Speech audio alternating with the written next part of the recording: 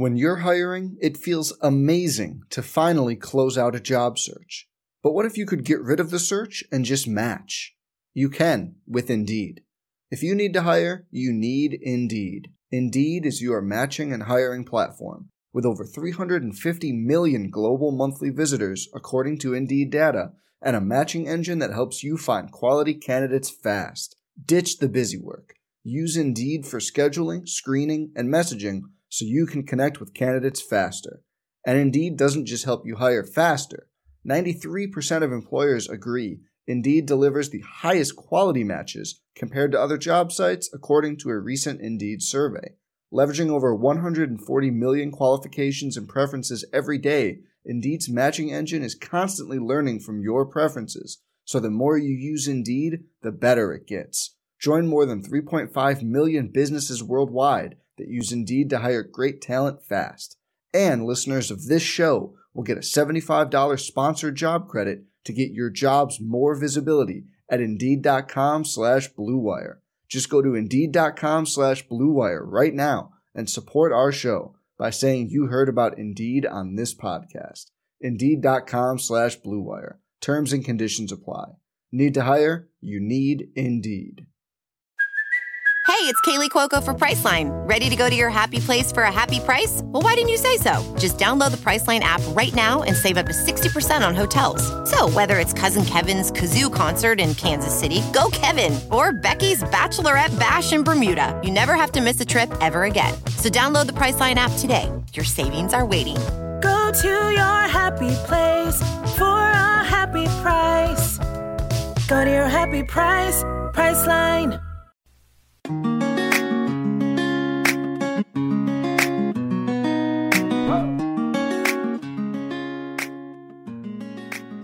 Hey, Her Hoop Stats fans. Welcome to the second episode of our Her Hoop Stats Unplugged podcast. If this is the first time you're joining us, this is the more lo-fi edition of our podcast where we're just talking about women's hoops. And then we also have our regular scheduled Monday podcast still going on with John Little, where we're talking to some of the biggest names in women's basketball. I'm here today again with Erin Barzilai, whose name I accidentally mispronounced last week, but we got it right this time. So, yeah. Hey, how are Erin. you doing? No problem. You were pretty close last time, and I would say that my name has been mispronounced so many different ways. You might guess, but what's the most interesting mispronunciation you ever get of Gauer?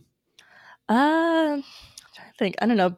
I feel like it's either people either nail it or it's just like you don't even recognize what they're saying. It's like there's like the three vowels in the middle there and people just don't know what to do with them sometimes. Nice. Yeah, my high school basketball coach, I think it was freshman year, used to call me Barcelona. That was kind of one of the more interesting ones. But hey, how are you doing today? Good. How are you? I am okay. I'm fired up to talk about women's hoops today. I tore myself away from the Ocho. Do you even know what I mean when I say that?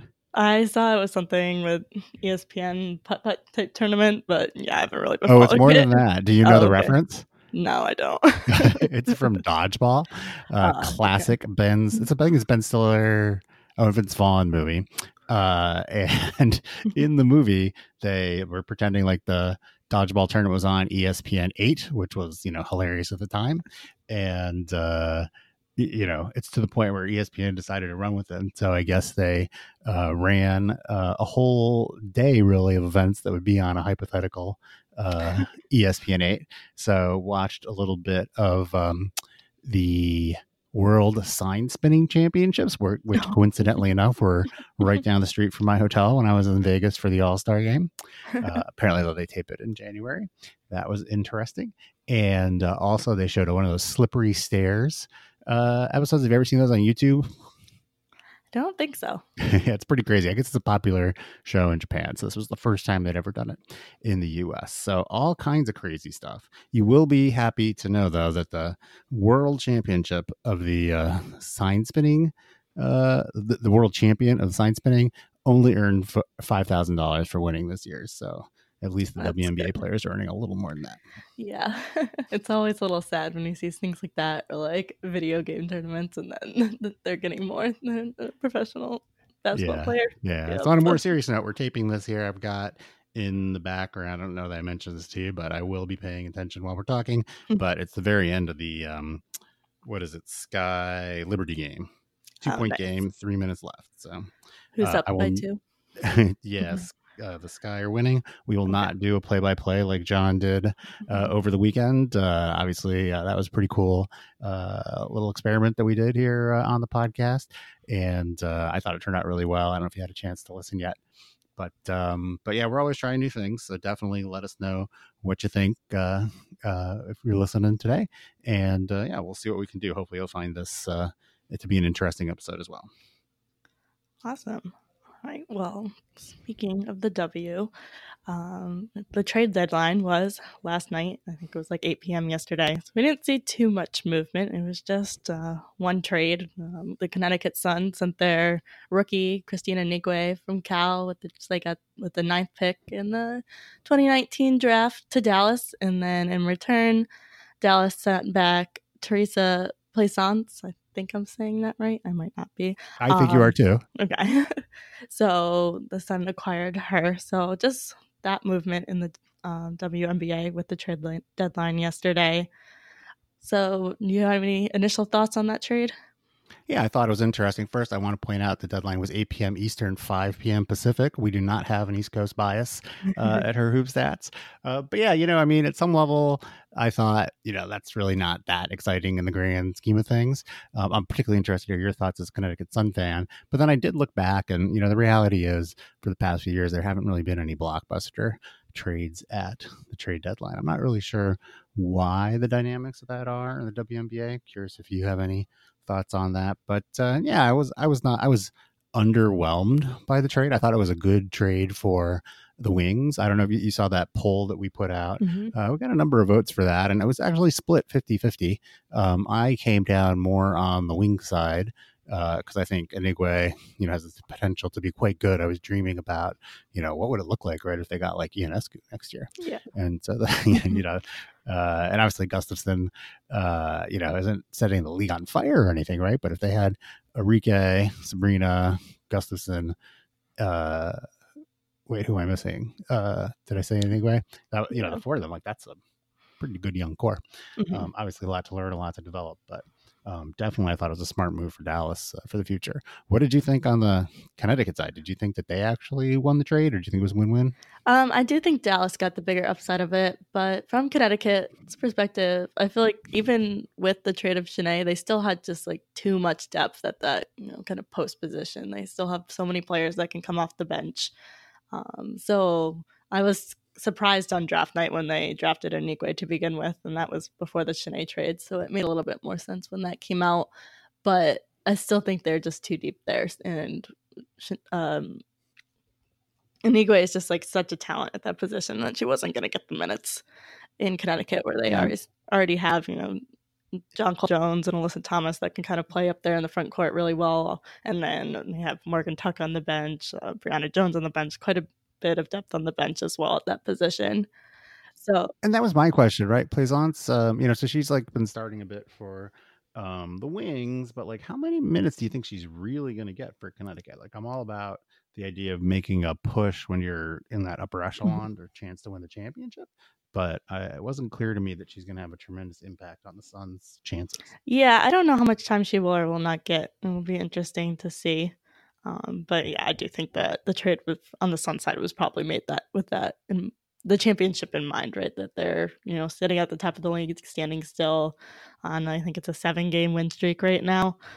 So they're definitely thinking about like could they win a championship this year and what they need to do to put the pieces together to get there. So yeah, but do you really think it moves the needle for this year? I don't know. I guess she's a Plaisance is a little bit more experienced player versus having like a rookie in a playoff setting. But again, I don't know how much difference it's really going to make if you don't get that many minutes. Yeah. So it'll be interesting to see. Maybe she'll do that thing where, she acclimates during the regular season and has like kind of a clutch moment in the playoffs and it all pays off. Yeah, agreed. But I think in terms of Anique, is a good fit for Dallas. I'm pretty sure she led. I'm not looking at the stats, so don't quote me on it, but led the NCAA in like defensive rebounds and She defensive rebounding did. She rate? did. I was Yeah. looking at the Okay. stats. Sorry, I was looking at the stats yesterday, and I tweeted out something about this. I believe she's number one in total rebounds per game, and defensive rebounds per game, and like number two in offensive rebounds per game. She was helped a little bit by her minutes, but still was like top 10 in defensive and offensive rebounding percentage. Okay. So, Yeah. yeah, it's a little early to judge her based on her WNBA career, but I think that there certainly seems like there's potential there that she could be a real impact Agreed. player. Definitely someone with potential to be a star in Dallas. So it'll be interesting to see how that Yeah, works out. one thing I was struck by also was just how little coverage there really was. Like, how many trade grade articles did you see go through on Twitter? I was a little surprised that Yeah, there's not a more of that. lot. I guess part of it is that like it wasn't like a big like blockbuster trade, so that might have like if it was a bigger trade, I think you would have seen more.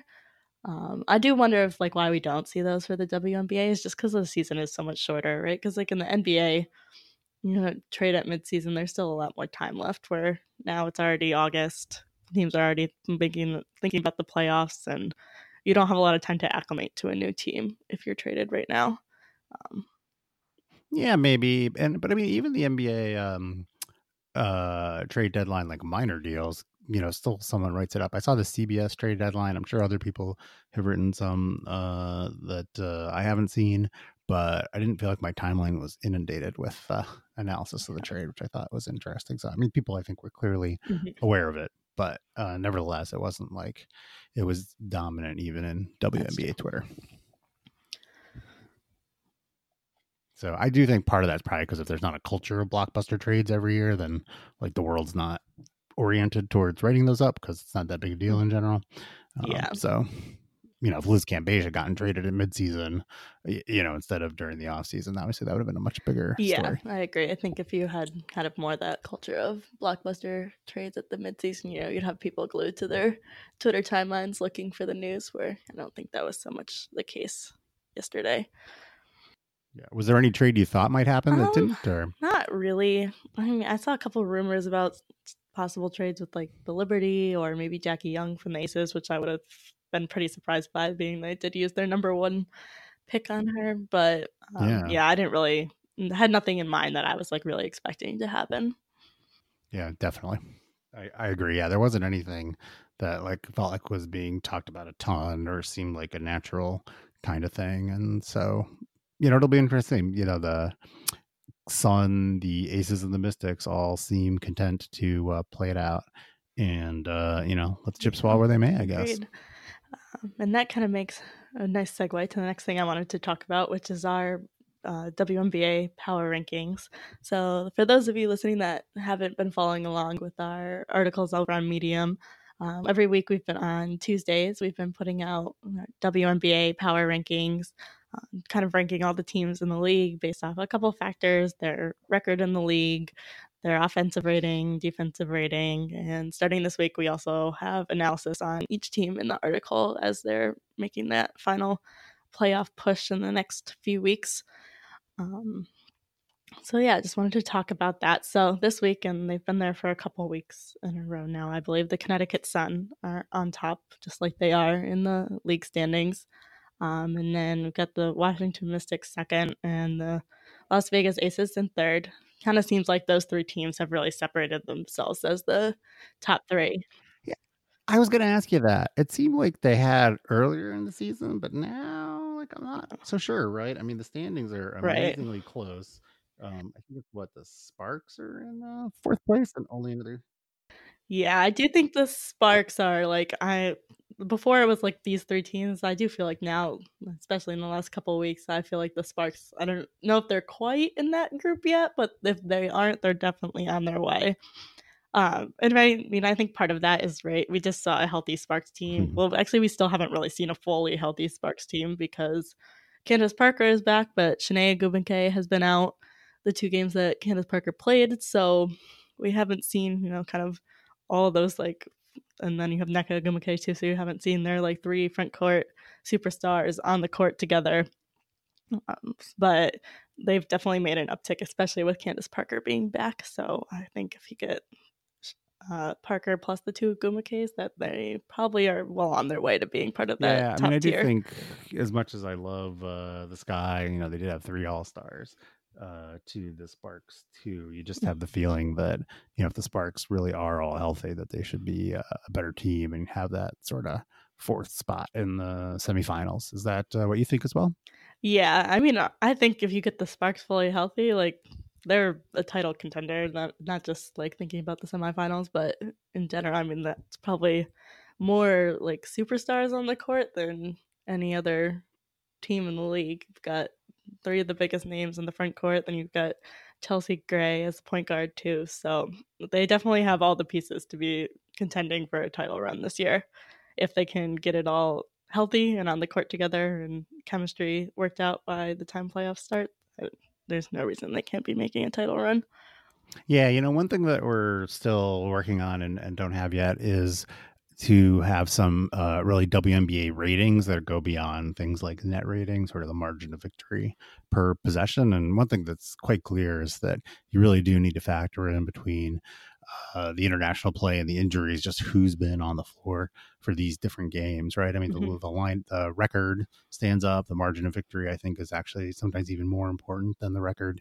But, I think my takeaway, even though the Mystics, I'm pretty high on the Mystics. I think a lot of people, or at least people that live in Connecticut, if you know what I mean, might be underestimating them. But, they do have a really good margin of victory, best in the league by far. But, at the same time, it seems like it's really close, right? There's not kind of one team with a chance. It feels like when you get to the Final Four of the WNBA, any of those teams really could win it. I mean, maybe you think in a, hypothetical Mystics Aces series, someone might think the Mystics have a 55% chance of winning that. Someone else might think that the Aces have a 55% chance of winning that. But I don't think anyone thinks it's going to be a, lopsided affair for any kind of combination, particularly of those top 3. Yeah, no, I definitely agree. And I would throw the Sparks into there too. It's probably the top 4. I do think that they will be, if they keep their superstars healthy, they will be in that group as well. But yeah, you kind of alluded to, you think that I am undervaluing the Mystics, which I think well, go ahead. It caught my eye in the power rankings because you were saying you might even have the Aces ahead of them after the if I guess maybe Wilson hadn't been injured, and it's going to be interesting to see what's going on with Cam Page because she sat out the last 2 games, I think, and the second one in particular seemed like a surprise. So I'll be curious. I was looking. Washington is currently 1-2 against Connecticut and 2-1 against the Aces. I think that means they've played all their games against both of them. So meanwhile, the Aces and Sun play on Sunday on ESPN. I was looking up. That's on one of our games to watch. Another article I would encourage folks to read if they aren't keeping up with that. And so, that's definitely going to be a game which is going to, tell us a little something. Again, I don't like to overvalue any one particular game, even a head-to-head thing. And, we're got some ideas around that. But nevertheless, I think it's great. National game, ESPN2, Sunday, 6 Eastern. So I hope folks will tune in. Definitely. Yeah, those head-to-heads are interesting, right? Because I think definitely at least one, if not 2 of the Connecticut ones, Washington was without Deladon. So, like, you can take that for what it's worth. And then on the Aces one, I mean, this earthquake game that they just made up I think it was Monday night, the Aces played without Asia Wilson and without Liz Cambage. So again, you can take that for what it's worth. Yeah, but that when they wasn't Washington blowing them out in Las Vegas before the earthquake? So yeah, I guess so. They were up like 15 after the first half, and then it's like 51-36. I want to say. So obviously, I was looking at some of the stats, and they were definitely on fire in that first half, and wasn't really. You wouldn't have thought it would have been sustainable if they had been able to finish the game live, but in the normal course of an evening. But nevertheless, I do think that counts for something. That I don't want to discount. You can discount the second half that they made up, but I don't think we should discount the first half. Agreed. But I did think it was interesting, though. It was, I think, last week that Washington played at Phoenix and lost by like 20. It was 20 or maybe even more than 20 points, which was just like completely unexpected, I think. So that was part of why I kind of mentioned that I might have had the Aces above them, because that loss was one uncharacteristic, but also just the Phoenix is not doing great this year they're very shorthanded, but they're I guess a game over 500 at 11-10, Mhm. and it's really kind of remarkable. I was thinking about that, like how good would so the Storm actually are 12-11, right? So Mhm. they're basically tied. I was thinking about like how good would the Storm be if they were fully healthy? Yeah, I think we would be pretty much talking about them as the favorites to repeat if you had Brianna Stewart and Sue Bird, without a doubt. I mean, just having the difference of having Brianna Stewart versus not having Brianna Stewart is crazy. So to think about, but yeah, they've been great even without those two pieces. So can only imagine they'd probably just be on their own level if they had the Yeah, full it's really roster. remarkable. Yeah, remarkable what they're doing, I think. So yeah. So it's interesting, right? I think that the standings have tightened. I mean, there's clearly separation, I think, between the playoff teams and the non-playoff teams, right? I guess the Liberty, well, they lost. I believe they lost tonight now officially, so they're have 14 losses, so they're 3 back in the loss column to the Storm, if I'm doing my math right live here. And Lynx. So you don't want to call it or anything, but there's clear, it's going to take quite a run by one of those teams that's out of the playoffs now to make the playoffs. Otherwise, I think, our top 8 are getting close to set. And so then it's really just a question, especially in those 1-game playoffs, of who happens to be hot that one night. Yeah, agreed. I think all season long we've kind of seen this, like, bottom 4 teams has stayed pretty consistent with the Fever, the Wings, the Liberty, and then I don't know what on earth is going on in Atlanta, but that just has been they've been consistently on the bottom all season long. But yeah, I think you can't call it yet, but seeing some pretty clear idea of what you're going to be looking at as far as the playoff field. Definitely. But it's good, right? The parity is exciting. I think it is probably good for the league that people are, feeling like they have a chance and that sort of anyone can go on a run, Right. At some level, if, especially let's just say that the Sky finish in 5th or something, right? But then are able to, make a little, they could definitely make a run, if they advance, hypothetically, even all the way to the finals. Obviously, that would take them kind of playing at a little bit more sustained level than they have at the past, or a little higher level on a sustained basis, right? But Quigley hits a bunch of shots, like and Diamond DeShields, goes on a hot streak. There's no question they could beat anyone in the league. Agreed. I will be surprised if the Sky stay in 5th, though. They've got quite the schedule ahead of them as the season winds down. I think 7 of their games before the season ends are against either Connecticut, Washington, Las Vegas, or LA. So they've got a tough schedule ahead of them. Ooh, I did not know that. That is interesting. Yeah, it is pretty wild how, we can be this far into the season, but because there's so few games, there can still be wide differences. That's actually a stat that I am working on calculating on our side. So many things that I'm working on the WNBA side, but that's a stat I definitely want to make sure that we kind of make a little bit more accessible remaining strength of schedule, both by record and by average opponent margin of victory. Yeah, that's definitely interesting to look at. It's kind of crazy because the league is so small too, like how big of a difference it can make is in when you're playing people for where you're standing now versus where you're going to be standing come playoffs. Yeah. So anyhow, if the playoffs started today, or just as of this moment, who do you think is the most likely matchup for the finals? I forget if we talked about this last week or not. I don't think we did. So right now, I don't know. I think my most likely finals is Connecticut and LA. I don't know if my Connecticut bias is playing into that or not, but I don't know. I just think the Sun are so good on both ends of the floor, which is something kind of unique to those top 3 teams. Washington is so good on offense, but their defense is in like the bottom kind of 4 of the league. So it's kind of like if their shots aren't falling, they're in trouble. And then the Aces, it's a lot of riding on kind of what's going on with their injuries right now. But yeah, I think right now my finals is Connecticut and LA. Interesting. You think the Sparks are going to surge past them? Yeah, Huh? I think they will. If they can get all those players healthy on the floor with that as a core, there's no reason they can't be there. What about you? What do you think? I'm still kind of leaning Mystics Aces. I just think the Mystics, they have the MVP so far this season, right? And Del Don, and they've got other talent too, right? And they've got support, can build on their experience from last year. I think it'll be interesting to see how. I forget what was the Suns' record last year. How did they do? I would have to look it up. I know they didn't have the Yeah, because the Aces were out of the playoffs, right? So for now. great radio here. Yeah, but I don't think it was a particularly. Okay, yeah. Yeah, well, they were. Oh no, I'm sorry. They were 21-13, so that was pretty good.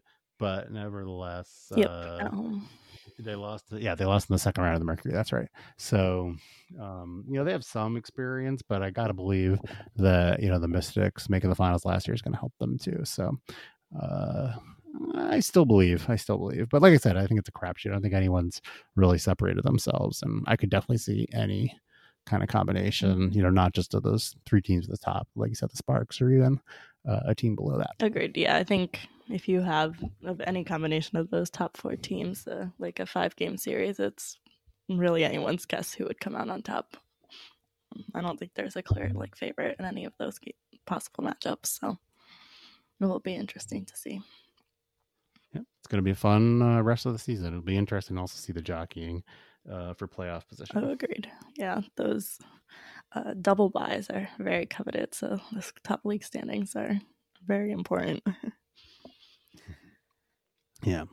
So that's a bit about the W. I was particularly interested in the news today on the NCAA side about recommending that move to go to 2 regional locations. You and I were talking about this a little bit, and you told me you had some takes. So I was really interested to hear kind of what your take is on that.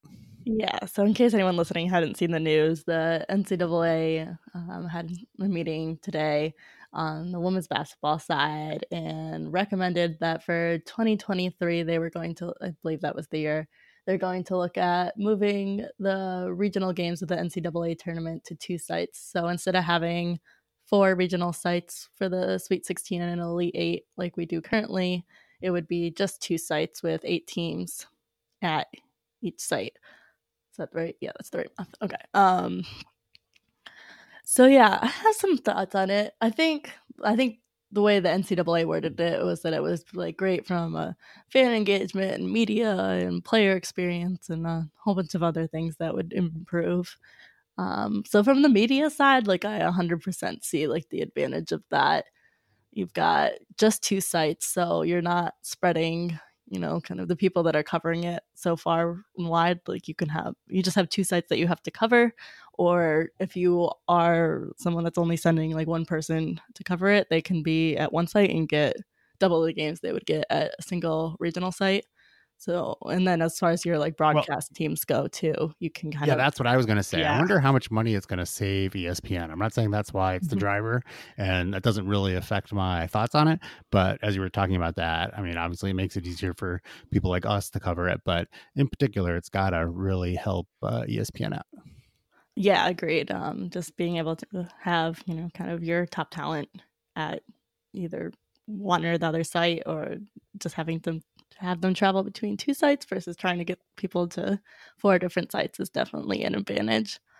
But the thing for me that was interesting was from a fan engagement side, I'm struggling with how it would be any better. I think you had alluded to in the tweet about it how it kind of relates to Debbie Antonelli's Sweet 16 to Vegas idea where everyone's at 1 site, which in that world, you can book your Sweet 16 tickets or your flights and everything, long before the Sweet 16's announced, because if you're going to go watch it, all the teams are going to be there. From a fan perspective with the 2 sites, you're still kind of in this where's my team going to be? Which region are they going to be in? And then in the women's tournament, there's definitely a somewhat of a geographical bias in the way that they do the seating. So if your team has a 1 seed and like there's a region closer to you, it's likely that they'll be slotted to that region. Whereas, so now you have a shorter travel with that. Where now, if there's only 2 sites, I guess I think it's going to be farther travel, and you still don't know where people are going.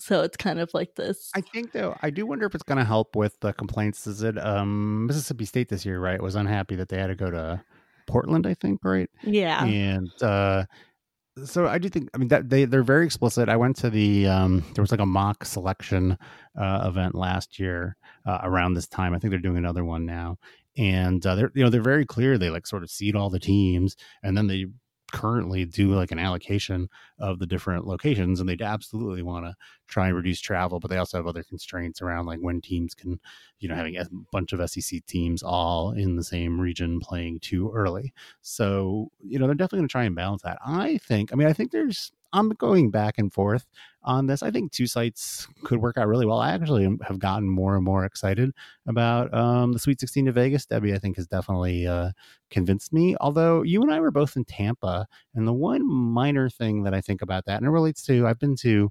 men's first and second round games. You ever been to any men's opening weekend games in the NCAA tournament? I have UConn? not. They were actually in Hartford this year. There was games in Hartford, but the tickets were quite pricey. So I did yeah. And then you've got the phenomenon. I went when they were in Philly a few years ago. Watched Florida Gulf Coast upset. I think Duke maybe, and so. But you do have the interesting phenomenon there. And I felt like we saw this at the Final Four as well, that like the fans don't all show up for every game, right? Mm-hmm. Which surprised me a little bit. It's like a long day to be there in the arena for 4 sessions. And I would assume they would sell like a pair of games on the Thursday, Friday, and then you get to see both games on, the weekend for the two regional finals, I guess you would call them. I suppose they'd both still be regional finals. Yeah. And, for a ticket to the Final Four. And so the only concern I have that makes me just a little hesitant is I'm not convinced that the women's basketball community would fill the arena for both games, right? You would definitely have, like, I thought, wasn't it like the Notre Dame was it the Notre Dame fans or was it the UConn fans that were not in the seats early at the Final Four this year because they played the late game? I forget how that worked out. Yeah, I think it was Notre Dame UConn was the late game, so yeah, it was probably a combination of both sets of fans. But, right, both of them. Yeah, I think that's a problem.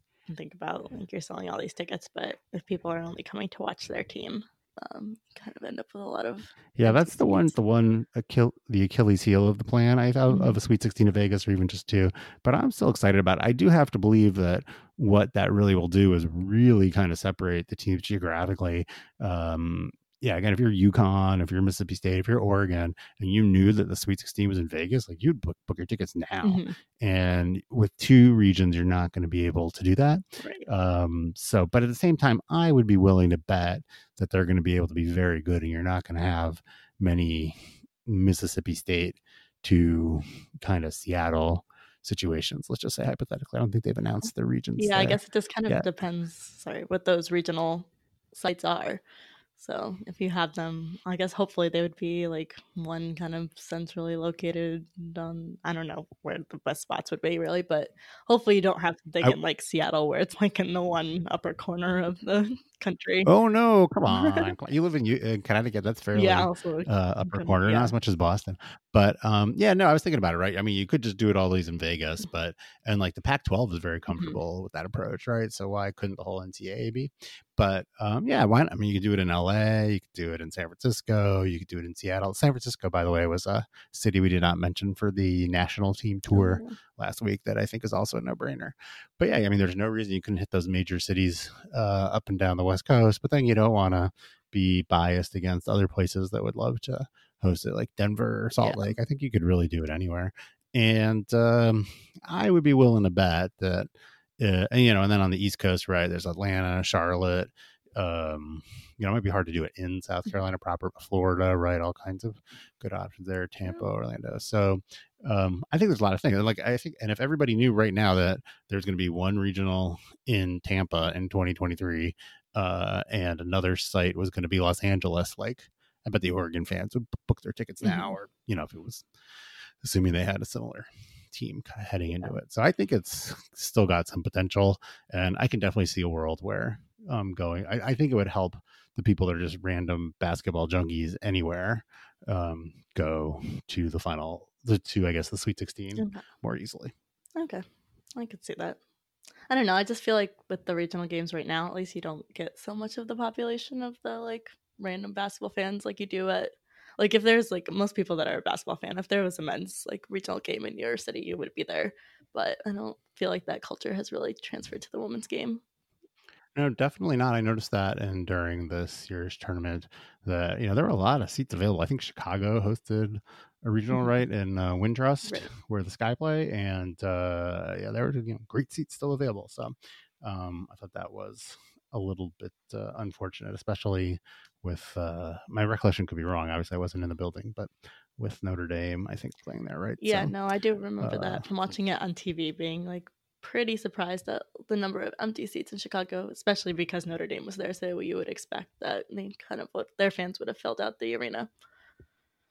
Yeah, but I will say, right, I mean, I definitely have that sense for men's tournament as well, especially on the opening rounds, like I said. So, on a Thursday of the men's opening round, if your team is at the last game of the night in the session, very often, you're not going to be there for the early game. Sure. So it's, it's not just about women's basketball, but I do think there is kind of opportunity and it would be great to be able to fill more seats. I think, ESPN gives the tournament great coverage, and it would be great to, really pack them in. I mean, obviously the Final Four experience is amazing, but I don't have as good a sense about how amazing it feels for the players when they step on the floor during the Sweet 16 and the Elite Eight. Right. Yeah, that is true. I think if it is concentrated, it allows you to kind of spend more time focusing on that fan experience and player environment experience as well, similar to something like the Final Four. Yeah, and I guess the other thing, speaking about costs, I wonder how much I think it probably would help the cost for the NCAA as well. I don't think they're really generating a profit off the women's game, so women's tournament. So I think that, that could be helpful for there's a lot of issues with the NCAA as there's news today on the agent front. But at the same time, I mean, definitely you want to make sure that the women's tournament is in a sustainable path and not reliant on, trickling down from football or men's basketball dollars. Agreed. So that is a good point. I didn't think of it from that angle, but it is a good perspective. Yeah, well, it only just came to me now. So it's not like I had mapped out that take. But yeah, no, it's exciting, and it's always exciting to hear about the NCAA tournament, even in the middle of the summer. I will say that it does feel a little bit like the dog days of summer, both as we're trying to do all our work here on Her Hoop Stats, but also just WNBA Twitter seems a little less excited, to me at least, because everyone's going on vacation, right? Including me. I'll be going on. You were on vacation. I'm going to be going on vacation soon, and so.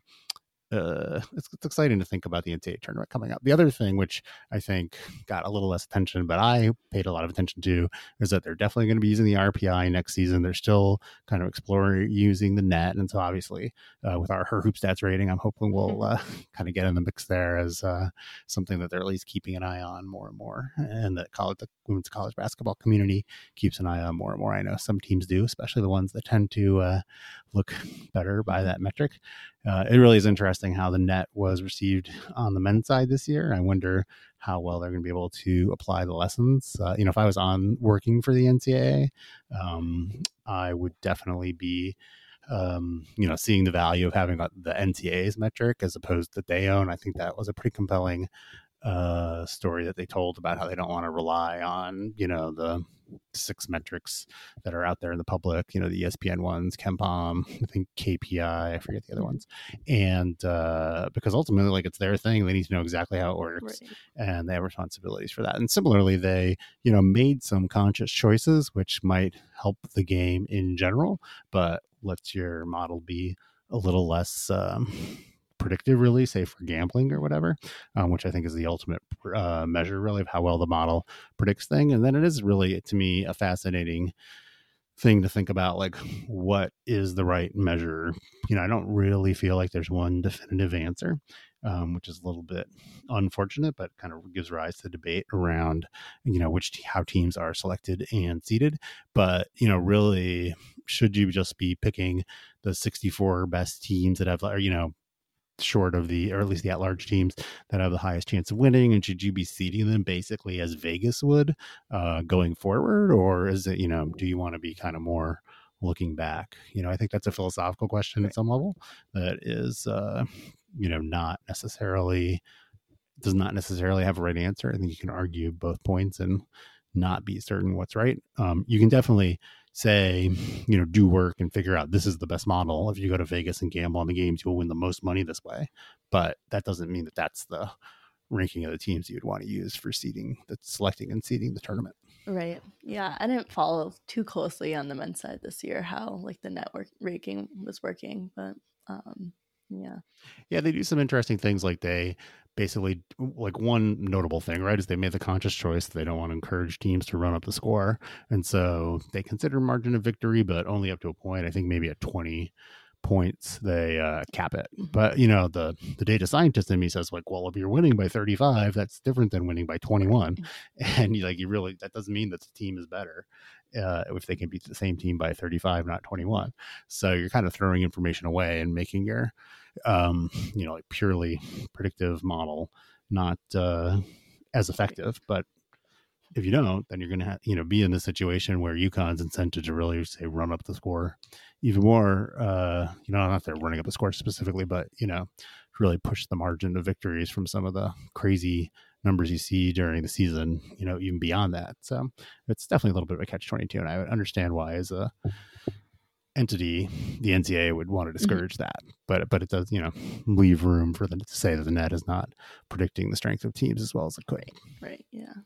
I do think at least it is a stronger metric, in my opinion, than the RPI was. So that's good, at least. Yeah, and it was pretty close. I forget what the analysis was of how it compared. And again, I think that they, what would be bad is that they just plug in all the same coefficients into the formula. Essentially, you really, the game is different, and you need to go through the whole basic process again, and value things differently. Right. As an example, there's more offensive rebounds in women's basketball, and so you shouldn't treat the value of an offensive rebound the same for in the men's net and the women's net. That makes sense.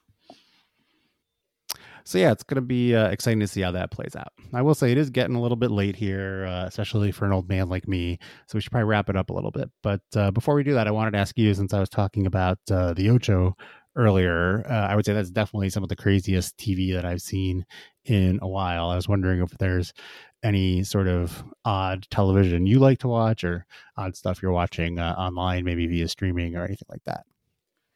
I'm trying to think. I feel like the weirdest thing I've seen lately is I was watching something on, I think, ESPN the other day, and there was an ad that I guess Steph Curry has a television show now. It's a mini golf competition, I think. I'm not really sure. I haven't actually watched it. I've just seen the ads for it, but I thought that was pretty wild. They published that. They promoted that pretty hard during the NBA Finals, I remember, but I did not. Okay. It did not entice me anywhere near as much as the Ocho did. My son thought the Ocho was just unbelievable. I'm not sure. I'll have to go check that out. Yeah. It also had something we've talked about in our Slack, that Jelly's Marble Run thing. Have you ever seen that? I don't think so. Jonathan, I think, mentioned that when he kind of introduced himself, how he's a big fan of it. I never heard of it. Yeah, I've never heard of it either. I'm clearly not up on the trending. Well, things. I would encourage you, once we do all the post processing, whatever on this, to check it out. So Jelly, apparently, he's from Norway or Denmark or something like that, and so his name is spelled Jelle, and they showed an episode on ESPN, but the guy has been really, it's Jelly, and it's his brother, I think, and they basically stage a mock Olympics all out of marbles. And so they have these the equivalent of the 100-yard dash and the steeplechase and stuff like that. And it's, it's a little bit I think stop action photography, but it's absolutely hilarious. And they, totally, do the announcing voices and stuff like that. And it's definitely, I can see why people are watching it on YouTube. It's one of those things that has an incredible number of views, millions and millions and millions.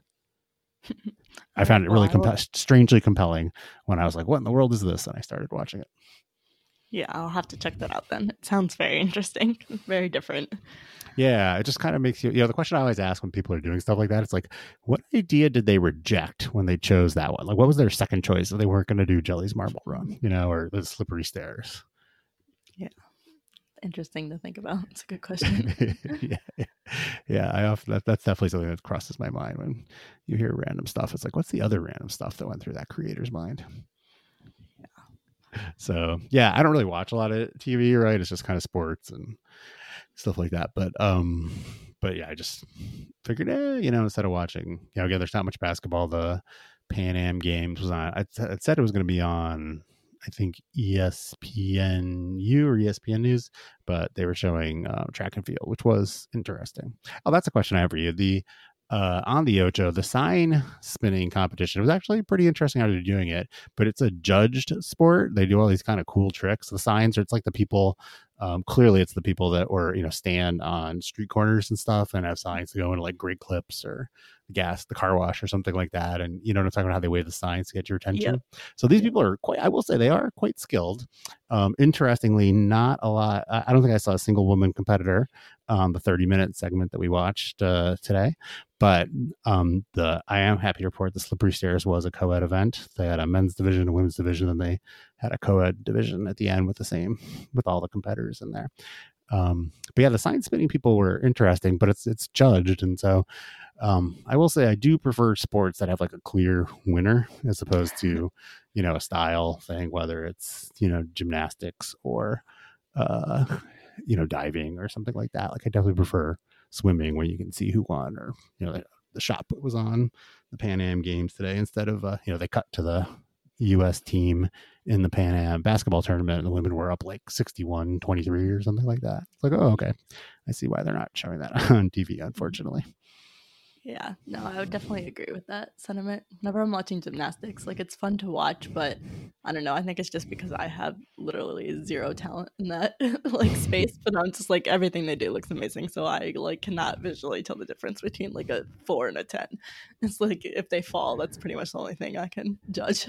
Exactly. Like I appreciate it, right? Or like ice skating, but I definitely find it more compelling to watch like a speed skating race than figure skating, just because I just can't tell what that 10th of a point deduction is.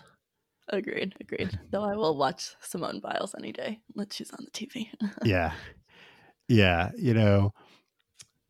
at the risk of being a little un-PC, I will tell you one of the funniest things that I heard. It's interesting to hear you say that you're a woman that's not super. I mean, do you watch the gymnastics like on the Olympics religiously, like NBC thinks all women do? So yeah, when gymnastics is on for the Olympics is pretty much when I watch it. So it's really just like, once every 4 years I watch a bunch of gymnastics and then I don't watch it until the next Olympics. But that's must see TV for you. Yeah. See, the gymnastics is not, again, I appreciate it, but it's kind of like, oh, let's show some more stuff. But yeah, no. So again, more pro Slippery Stairs. Looks like a fun event. Looks like it hurts though. Sliding back down. I don't think all the competitors were like 20, and I think they're a little more flexible than I am at this point, bouncing down the stairs in their latex suits with the whatever fluid, I don't even know what they spray on it to make it slip sliding away. But again, you can also check it out on YouTube as well. Yeah, we'll definitely have to do that. Yeah. Well, do you watch a lot of TV in general or not really? Not really. Well, that's a lie. Sometimes I'm like one of those people that like I watch sports and then I go through phases where I like binge watch shows and then like don't watch anything for a while. So it depends. Yeah. I'm definitely a binge watcher though. Interesting. Yeah, I find it really hard with like women's basketball on year round. Literally basketball never stops, right? So not a lot of time to watch the traditional shows. That's fair. But anyhow, yeah, I think we should call it a night here. I think we've spent enough time rambling on non-basketball topics, but it's always good to catch up with you and get together here on Unplugged. I think we're calling it that. I had some random idea earlier today for a different name, but now I can't think of it. Okay. No. I know what I was thinking of. I think, as you know, most people at their as they're signing off, sort of ask people to rate the podcast, give it 5 stars, right? Because it helps spread the word, show as your podcast show up a little higher on the rankings. So I meant to look it up. Maybe I'll do that while you're closing, but I don't know that there is a podcast named The 5-Star Podcast. And it's like not a bad name for a basketball podcast, right? Because of the 5-star recruiting rankings. This is true. Yeah. If we talked some more about recruiting, it would be the perfect name. Exactly. So maybe I'll try and look that up really quick here as you wrap it up for us. Yeah, sounds good. But yeah, that's all we have for tonight. As Aaron was just saying, make sure that if you like what you heard, you go on wherever you're listening to your podcast and rate us 5 stars, leave us reviews, anything you can do to help more people find us and to grow our rankings. Also, we love to hear from you. So if you have any ideas, any feedback, anything you would like to hear us talk about on another episode of the podcast, you can email us at the podcast at herhoopstats.com. And then you can also find us on Twitter at herhoopstats and comment, DM us, whatever you want to do to let us know what you'd like to hear. Other than that, we hope you enjoyed this episode, and we hope you've been enjoying everything we've put out this week. We also had an interview with John Little on the Monday podcast with Cheryl Reeves, so we hope you enjoyed that, as well as the play-by-play that we talked about briefly earlier that John released. And we're looking forward to having more big name guests as well as more of our Unplugged podcasts in the future. So we hope you rate us, like us, subscribe, and follow along in the future. Thanks again for listening. Thanks a lot. I'll talk to you soon, Megan. Sounds good. Bye, Aaron. Bye-bye.